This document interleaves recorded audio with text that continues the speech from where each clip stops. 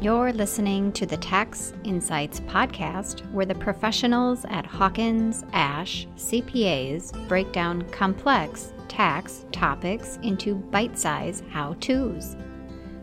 Basis is the amount your home is worth for tax purposes. When you sell your home, your gain or loss is determined by subtracting its current basis from the sales price. In this episode, Jeff Dvorak, a tax partner, brings light to some misconceptions of taxable home sale gain and the calculation of a home's basis. You know, when interest rates were lower, we did see a lot of people that were selling their homes, so much so that the housing market actually became overheated in some parts of the country. And for many people, the gain on the sale of their home is probably not going to be taxable, but there are still some cases where it will be. All right, so let's start off with the basics then.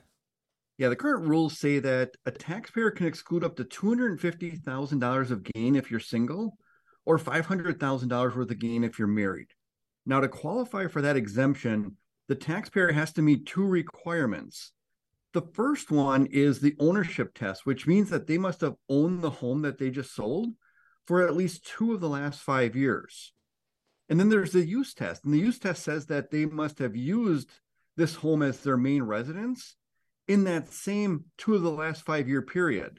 Now, either test doesn't need to be consecutive. So as long as you've owned and occupied the home for at least 366 days over a 5-year period, they should be okay to get the exemption or exclusion. So I remember in the past that you needed to buy another property to get that exemption. Is that still true, or am I misunderstanding something?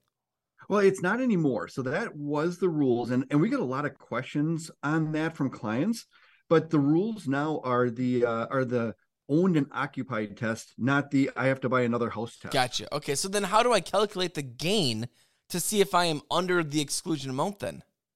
Yeah, the basis is calculated similar to how you would calculate it for any other asset. You would take the amount that you actually paid for the property and then add in any kind of major improvements, windows, siding, any kind of additions or other improvements.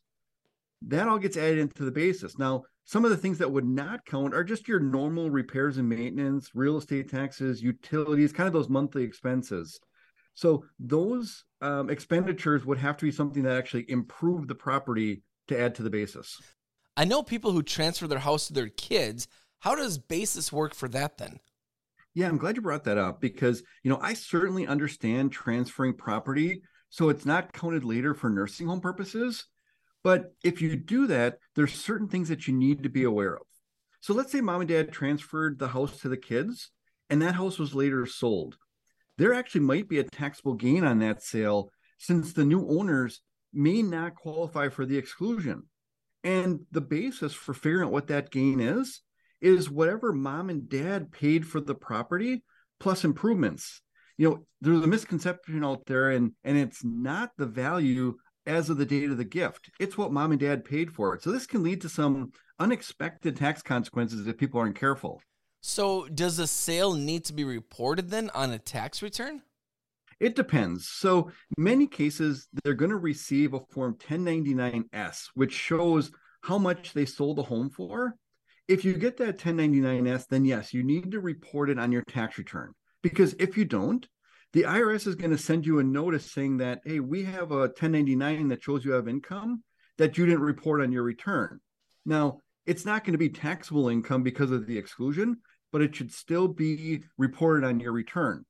Now, this kind of makes sense because the IRS in those notices or in that 1099, they know what the gross proceeds are, but they don't know how much you paid for the house or what your basis is. So I normally recommend just reporting it on the return just to avoid the potential of a notice. Jeff, a lot of great information here. Before we get going, last question. Are there any exemptions to the 2-year rules?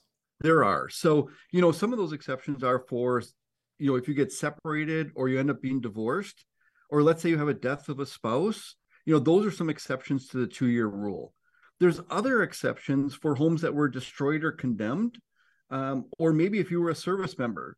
There's also a partial exemption if you have to move for work-related or health-related or other unforeseen events. So there are ways that you can get around that 2-year rule. Jeff, how do listeners connect with the team over at Hawkins Ash?